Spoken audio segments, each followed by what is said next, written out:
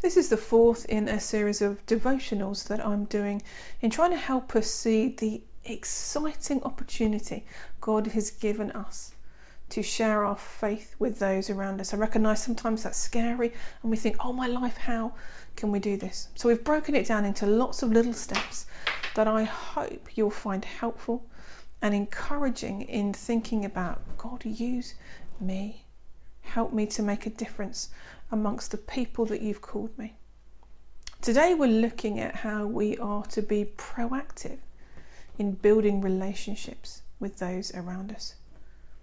There have been many negative things that have happened throughout the pandemic, but for me I think one of the most positive things is that it slowed us down a bit for some of us, but also it's meant that we haven't been going out so much socially and that we've been interacting far more with those people who are in our local area, whether that's our neighbours, those in our streets, but those in our local vicinity. And I know that's been true for me, that actually I've had far more interaction and I've built far deeper relationships with those people around me than were present before the lockdown.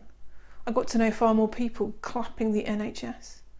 I've had Prosecco in people's front gardens and over the fence in those conversations and saying hi to people in the street. What used to happen before was that we'd come in and out of our houses as we rushed off to go somewhere, or we were rushing in and rushing out again.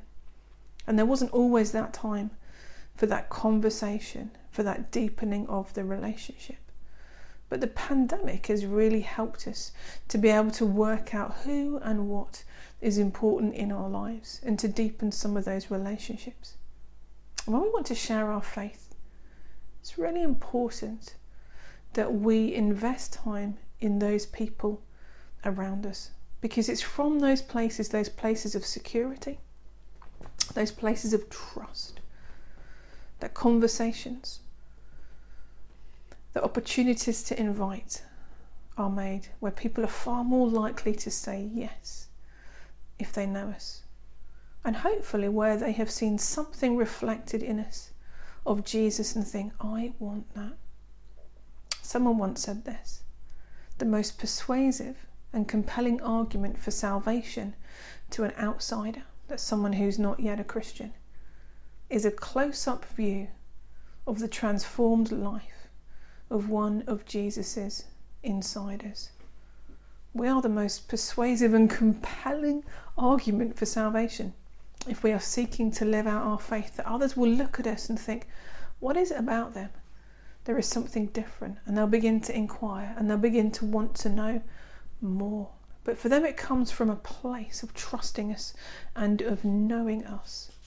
And statistics tell us that people are becoming Christians today through the ordinary and everyday relationships that you and I have with those around us.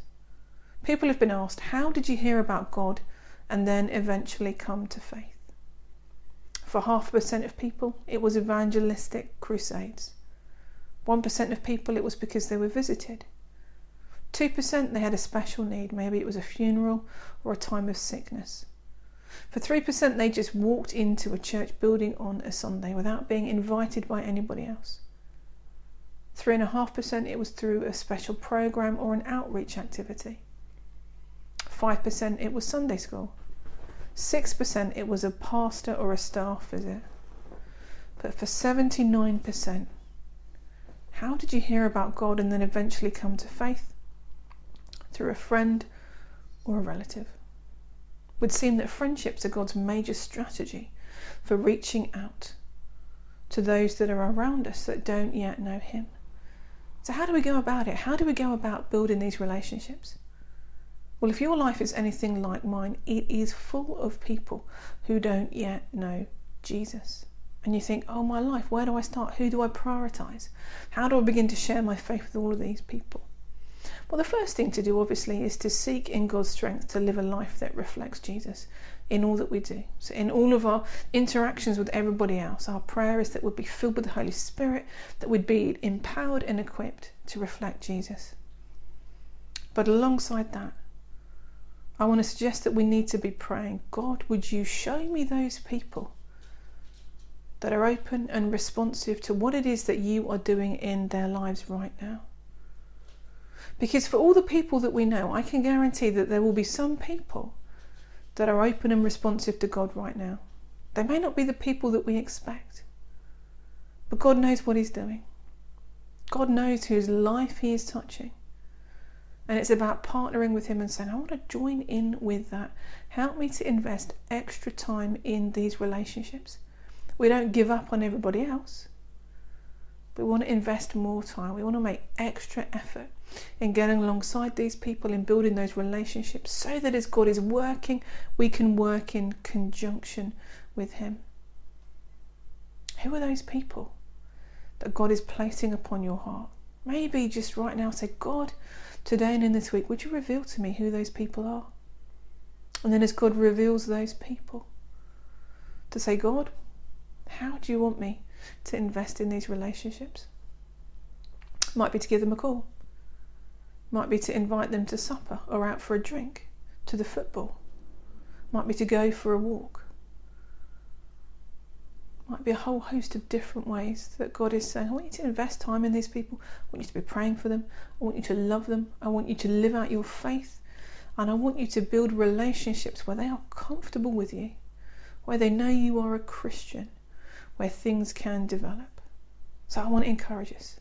Let's be proactive in building relationships. Let's seek God and say, God, who are those people this week that you want me to prioritise my time with, that I may share you, that eventually they may come to faith and know Jesus Christ for themselves.